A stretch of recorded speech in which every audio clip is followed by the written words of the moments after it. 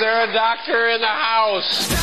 Doctor, give me the news. I got a bad case of loving you. Doctor. Doctor. Doctor. Doctor. Doctor. And doctor. It's time for Advanced Medicine Monday with Dr. Rashid Buttar.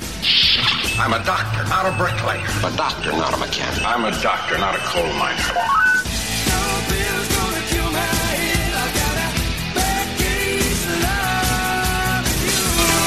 The doctor is in.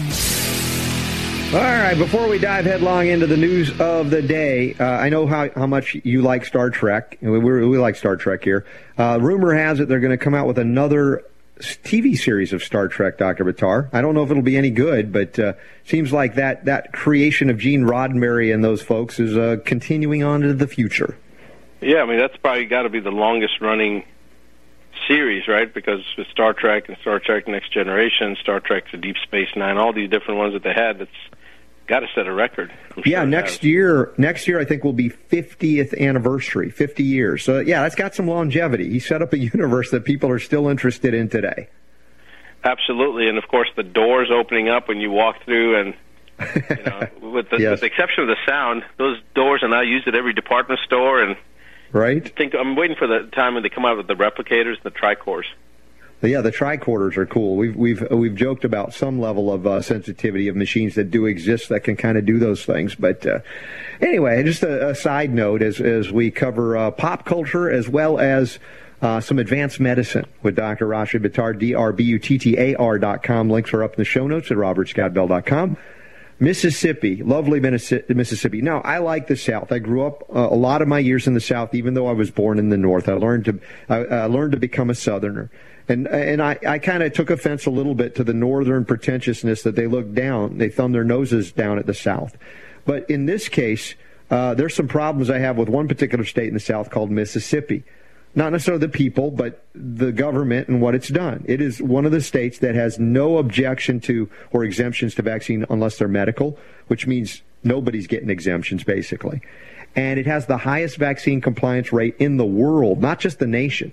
They say 99.7%. And Dr. Buttar, I think that's as close to 100% as you can get. I mean, that's statistically 100%.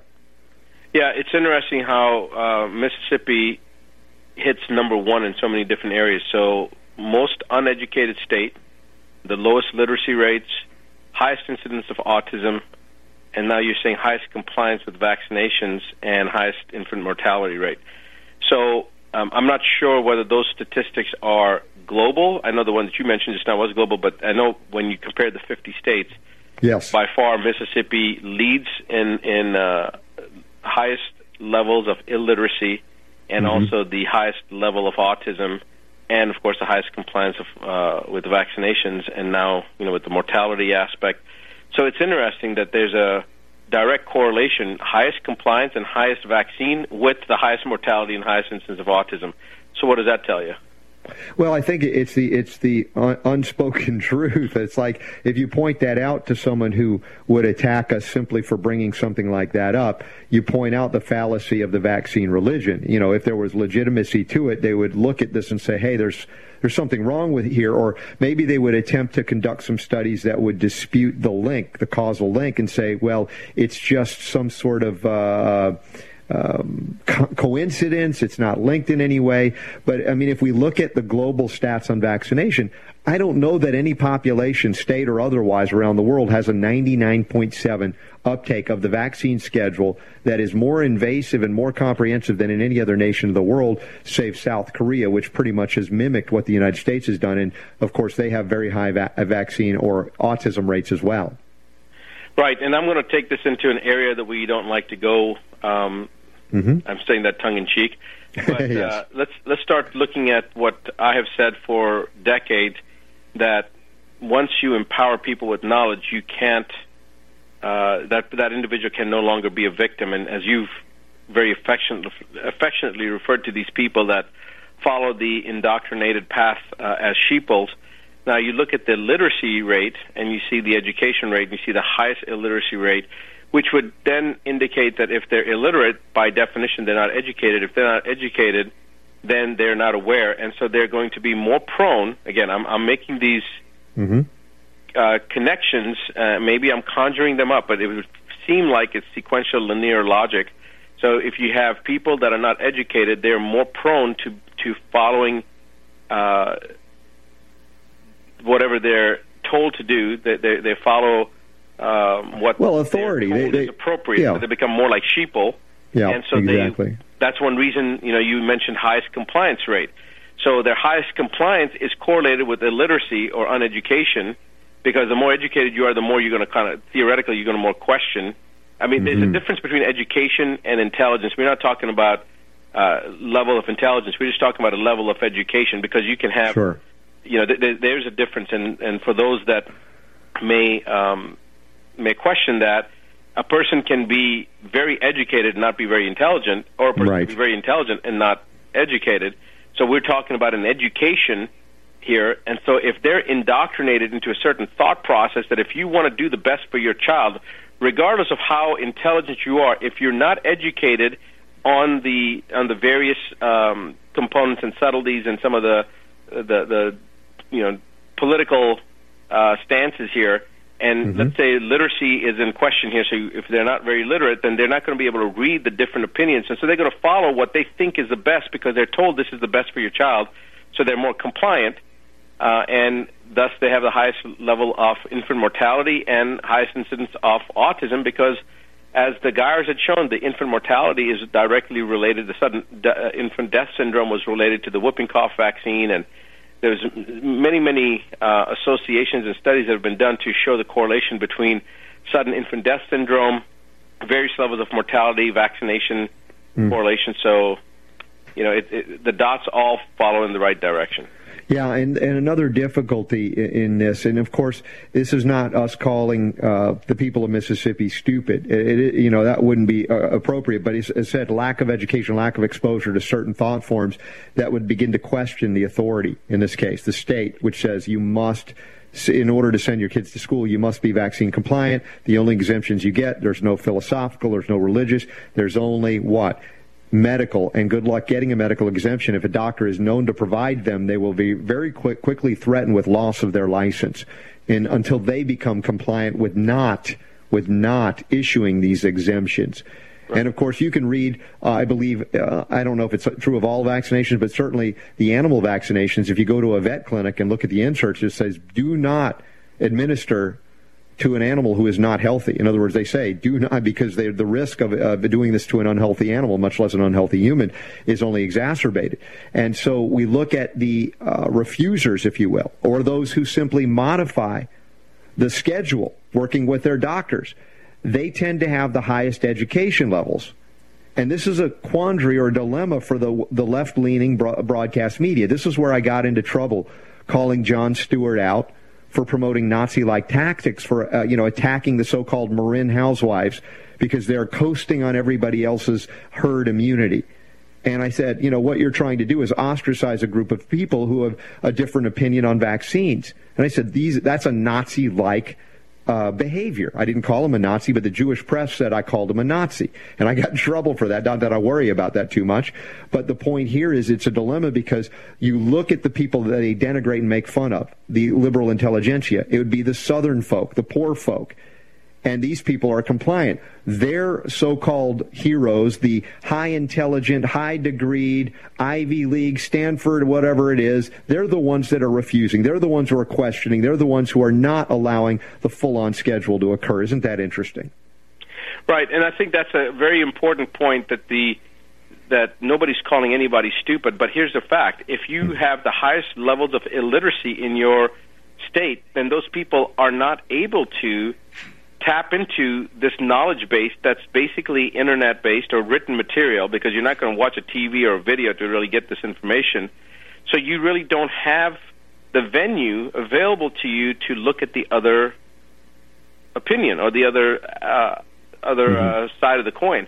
And then when you're sitting there and you've got your child's health, you're obviously going to want to be motivated to do the best for your child. And when something has been shoved down your throat that this is the best thing and this is what responsible parents would do for their children, if you love your child, you're going to get them vaccinated, then what would anybody do? They would do exactly what most of the people in Mississippi are doing, is getting their children vaccinated because they don't have an opportunity to see the other side. They're basically, as you say, Robert, they're sheeple. They've been pushed.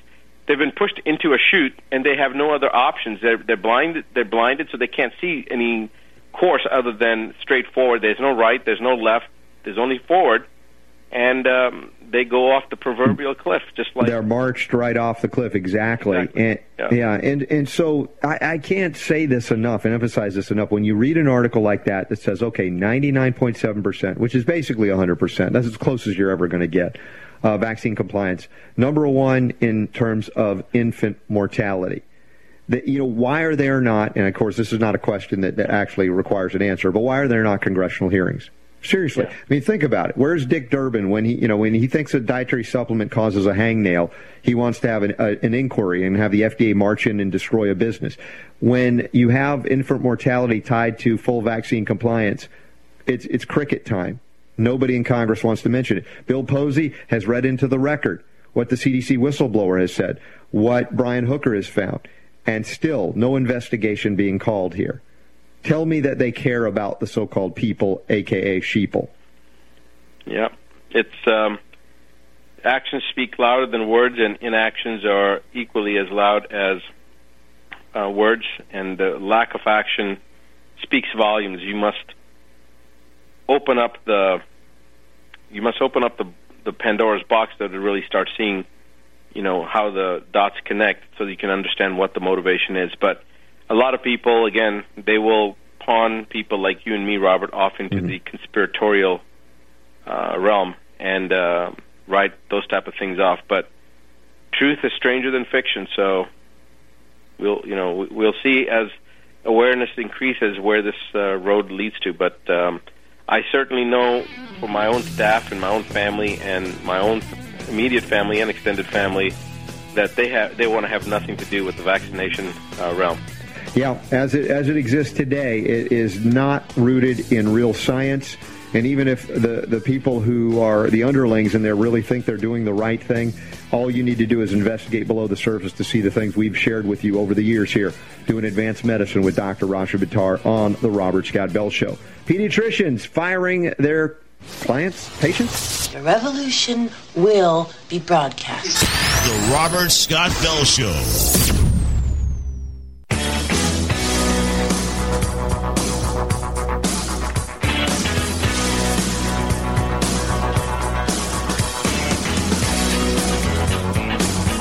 Making sense out of medical propaganda. Here's Robert. We kick off each weekday here on the Robert Scott Bell Show with Dr. Rashid Buttar, Advanced Medicine. You can always catch a rebroadcast through Advanced Medicine. Well, where does it link to? Medical Rewind. That's right, medicalrewind.com. Going on for years, hundreds of hours available to you. We're talking, obviously, about the vaccine issue. We don't only talk about that, but that is a big one. When it comes to the health of every person on planet Earth impacted by vaccines, just about.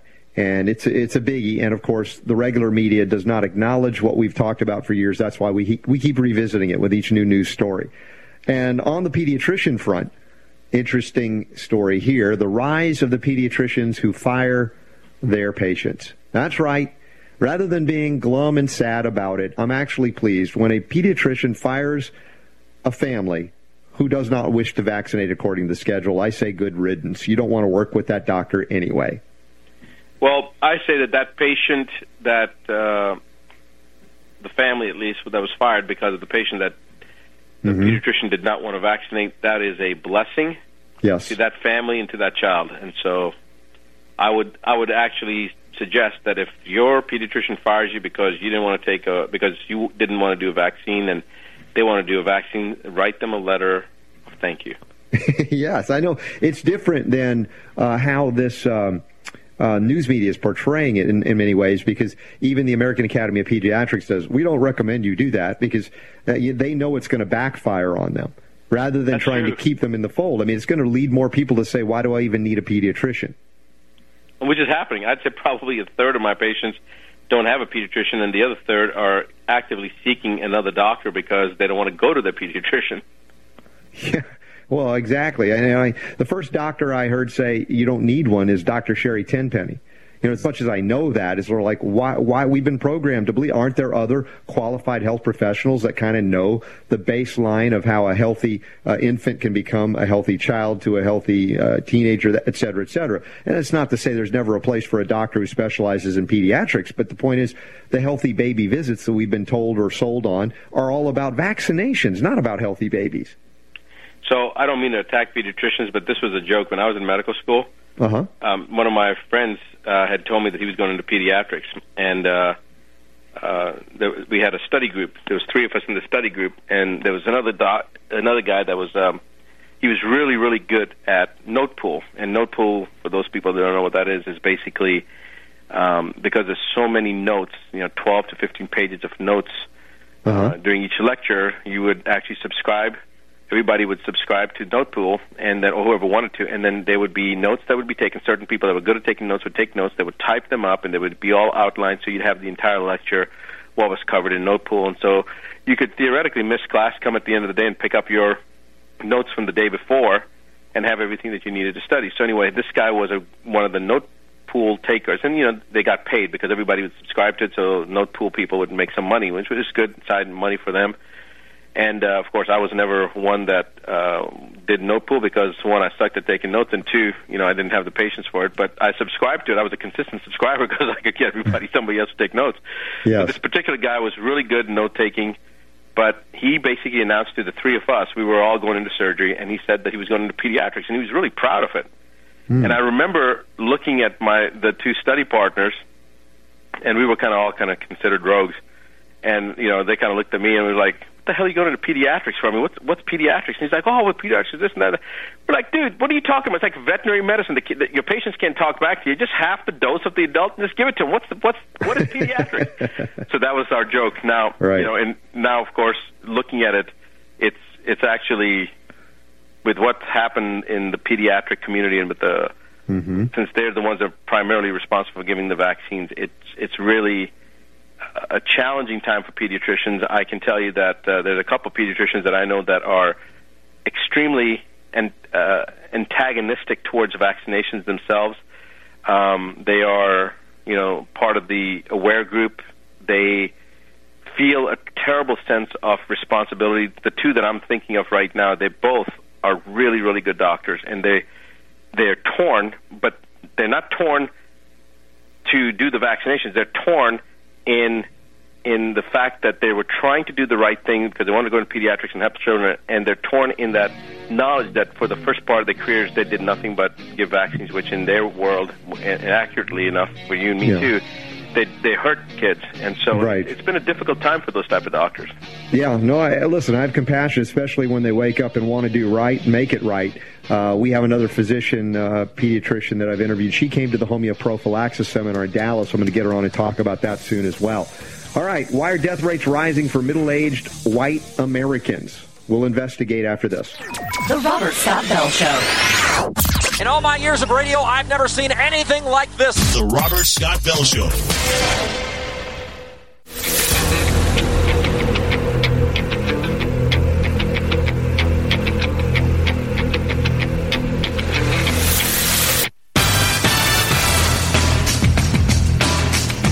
On bureaucrats and corporations that would stand in the way of health freedom. Here's Robert. All right, links are up in the show notes. Thanks to op-ed, robertscottbell.com, getting you to drbatar.com. Also, the international best-selling book, The 9 Steps to Keep the Doctor Away. And, of course, as I present my lectures around the country, around the world, that's one of the books. It's right in there. And if you haven't read it, you hadn't picked it up, my goodness, it's a life changer, and it is so helpful to so many. So take a look. It's there in the notes. Now, Dr. Buttar, before we dive into a very politically sensitive discussion of mortality rates, I'm a little nervous, yes. The politically incorrect discussion of middle-aged white folks and why they're dying in greater numbers than ever before. We're going to go there in a moment.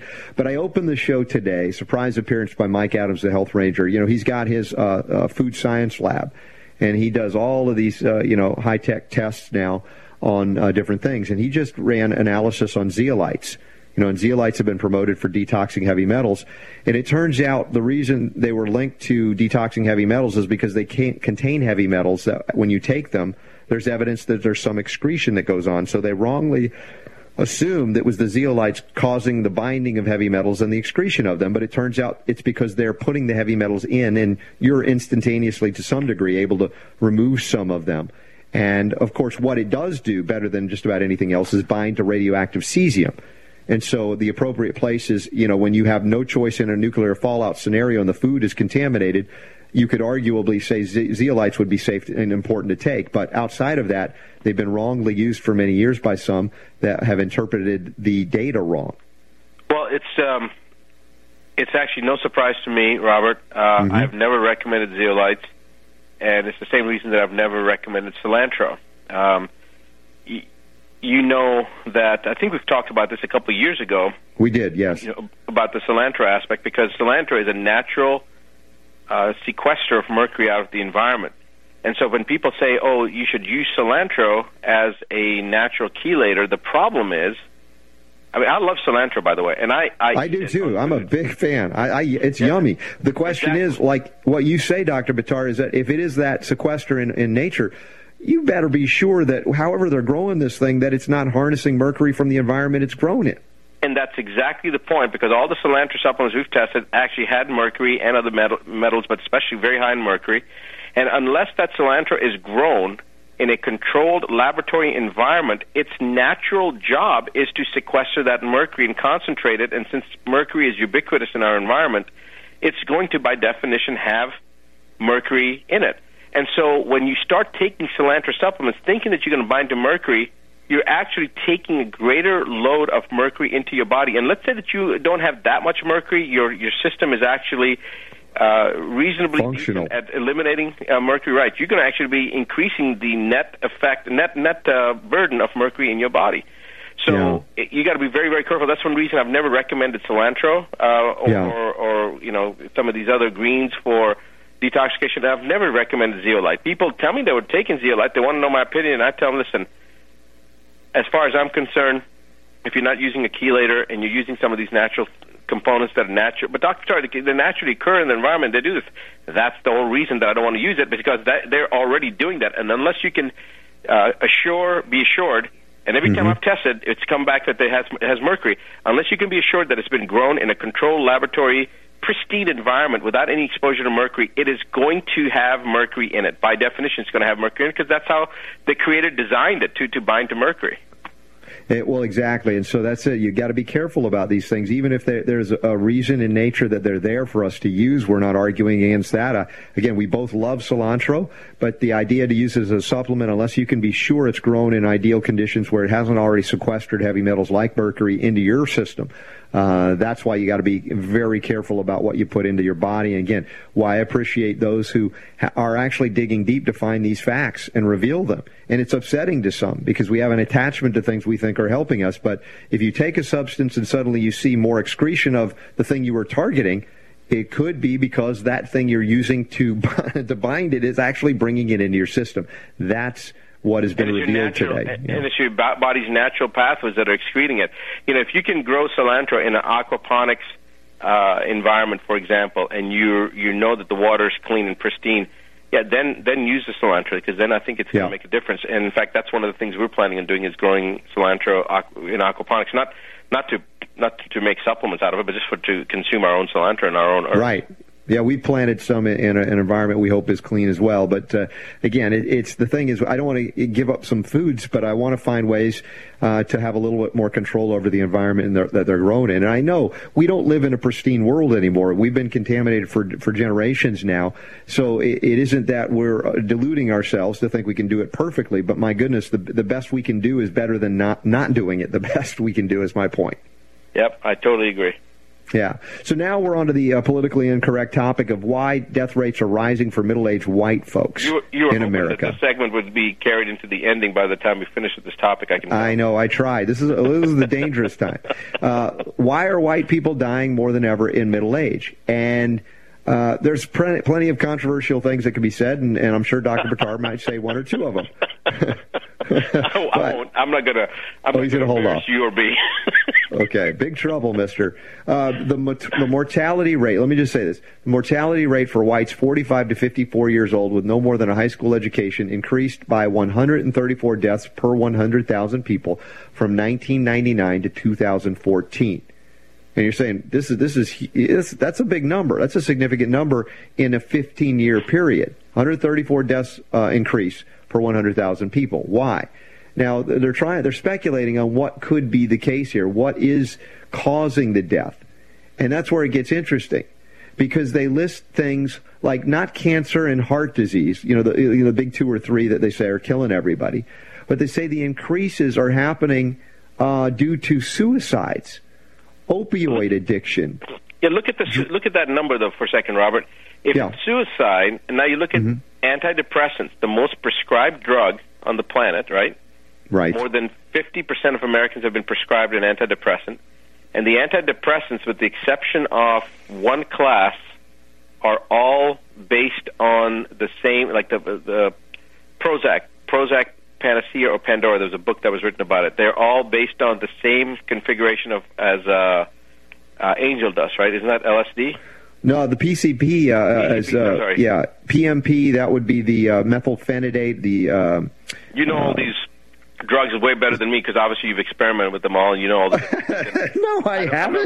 I'm not very good at this stuff. I've had to cover it, but certainly the ones you're talking about are based on. You're giddy tonight. Are based on the fluorine molecule, the fluoride molecule, like the Prozacs, and that is another aspect of things that could increase the uptake of heavy metals. Of course, increasing depression. Some of what they're saying here is that, the white folks were sold a bill of goods that they're now realizing were a phony set of goods, like the healthcare system in America for the past 100 years. And they're recognizing, oh my gosh, we were lied to. What do I do? And of course, they're on the meds already. They're on opioids to kill the pain for any number of reasons. They're on antidepressants to kill their depression, because they were lied to about what was important in life, I think. And we bought into this crass materialism.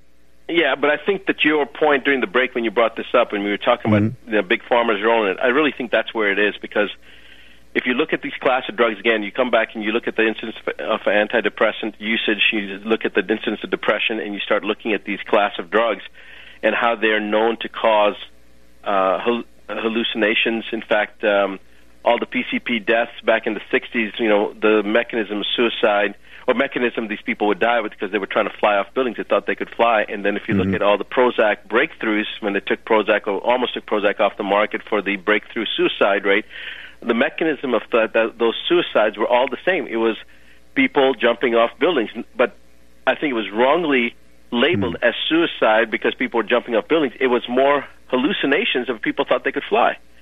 And so there's an interesting correlation between the incidence of these people that are dying, and they've demographically segregated them out to be the white middle-aged people, but it would be interesting to see how many of these people were diagnosed as depressive.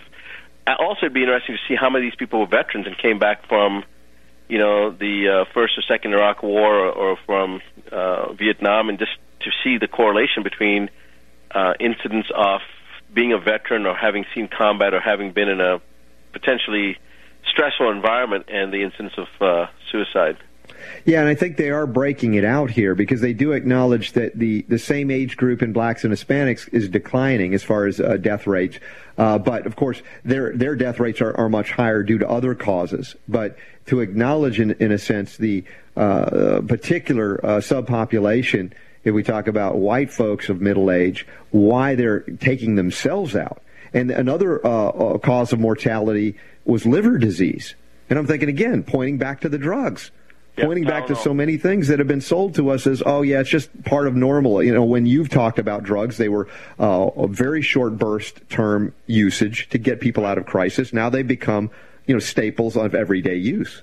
Well, actually, if you look at the two most damaging drugs to the liver, Tylenol, most widely prescribed drug and most frequently seen overdose item in emergency rooms and affecting the liver. And then, of course, the other one is a statin drug. Statins, yes. Cholesterol-lowering medication. And good luck finding somebody over 45 who's not been prescribed a statin drug. Yeah. So you're right, and this is the kind of thing that is absolutely damaging. We're talking about a pharmacological decimation of a particular population in America, and you white folks, of which some people look at me and say I'm one of them, you bought it hook, line, and sinker, and now your liver is being destroyed, your psyche is being altered, and perception becomes reality on these mind-altering medications. Just another good reason to be grateful that I'm brown. Is brown or swarthy looking? What do they say? I don't know, whatever it is. Oh, man, Dr. Buttar, look out. Well, that was not so bad because of what he said on the break. I did it. I was much lighter than you thought I was going to be. Yeah, you made me nervous on the break. I'll say that. So check it out. The link's into the New York Times. This article. Read about it because it might be your mom or dad we're talking about. It might be your brother, your uncle, your aunt. I mean, it wasn't broken down by sex, and it's men and women of these generations. And it is time, you millennials out there. I know you're listening to the Robert Scott Bell Show. Make a switch. You must abandon Planet Pharma in order to survive this. We're going to continue talking about ways to do that and detox, and we've got one more segment to do it in today as we wrap up Advanced Medicine with Dr. Rashid Buttar. Remember Medical Rewind, also our syndicator GCN, Natural News, Talk Network, Epic Times, UK Health Radio, and more. Great heavens! What kind of radio show is this? The Robert Scott Bell Show.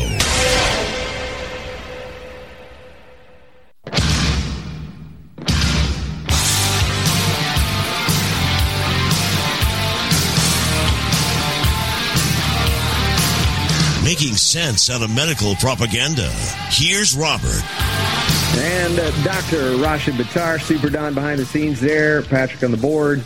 Dr. Buttar, post-Halloween, of course, we've got to warn folks for the Halloween flu, which is not a viral cause. It's caused by excess consumption of refined sugars, artificial sweeteners, artificial colorings, and flavorings that start us down the road to flu shots or flu season that they want to counteract with flu shots. Yeah, that's true. Sugar will definitely reduce your immune system, and it's interesting talking about Halloween and candies and the sugar consumption. There was a study. It was a newscast that I saw, and it was talking about the incidence of high refined sugars in the candies, and they were talking about the people that actually try to put healthy components inside of the treat bags. And they did a little newsroom test, and they had different types, homemade candies or homemade desserts, I guess you could call it, versus some of the refined stuff. And they were looking at people, and they were saying which one people wanted. And it was interesting because about half the people did want the homemade stuff, and about half the people said, no, there's no way, I would never have this, I'd rather have that. Why would I want to have a brownie when I can have a Reese's peanut butter cup or that type of thing? But about half the people were looking at healthy options. And, of course, this was adults. They weren't looking at kids. But at least people's interest being inclined towards looking at something more homemade.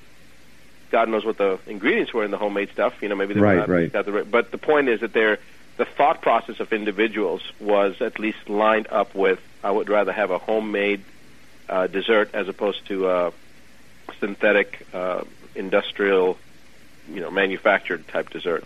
Yeah, I had some kids come to the door, and I was handing out 100 micrograms of GTF chromium. One of the parents were there and said, "Oh, man!" And I was like, "Oh, come on, guys. I mean, I'm just trying to help out here. We need a little chromium to deal with all that sugar," but they didn't get it. But, I mean, this really is a consciousness shifter. One day we'll look back and like, dude, we're frickin' poisoning the kids. And it's not just once a year. We know that this happens on an ongoing basis, but we're convinced that just a little bit of candy is not going to be bad. No. A little bit of toxic, accumulation over time, it becomes a lot. And it becomes a lot fast in a world where food, water, and air are contaminated, as we've talked about for years. So it's not just a little bit once a year. It's a lot all of the time. But what's interesting, though, is also when you start looking at the younger population, you start seeing them, and most of the kids that I saw, my son, my nephews and nieces, and I've seen other kids do this too, they take their candies, they take a couple of things that they like. My son took 80%, 85% of his candies, took them to the employees on the farm and gave it all to them. Said, "What do you guys want?" And let them have it all. So I was pleasantly surprised, and I saw my nephews and nieces kind of do the same thing. They took a couple of things that they wanted. The rest of it went into a bag, and it was going to be given to a local shelter for. Yep. Of course, that's not give it to a local shelter. Hey, let's take these people that are already behind the eight ball and give them more stuff to make it. But the point was they didn't consume it themselves.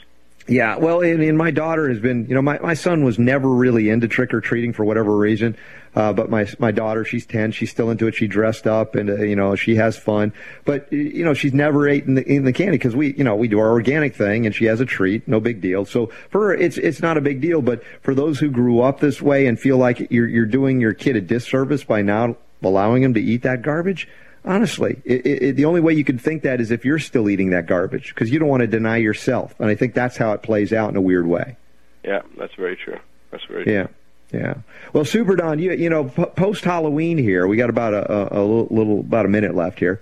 Throw you into the mix here. I know you've had kids grow up, and you've covered some stories with me. As long as we're not going back to Vermont, I guess I can have you open your mic again. Well, you know what though? You know what? Listen, what? We were going to talk about a Halloween story, but I just found something out. We were reminiscing about the stuff of our childhood.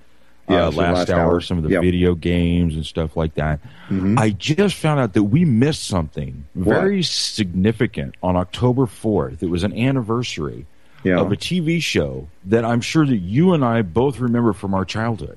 What was it? Back in 1957, on October 4th, was the debut of the television series Leave It to Beaver. Oh, no. Somehow we missed that somehow. The reruns are happening in Vermont because 90% evidently have never tried beaver. That's what we learned last hour. Thank you, Super Don. Okay. You're welcome. Oh, I'm glad. Oh, the show's over. Oh, sorry, Dr. Buttar. You don't get to say anything more. That's all right. I'm not going to say anything. I'm not going to come down to that level. No, but you can say the power to heal is yours. The Robert Scott Bell Show.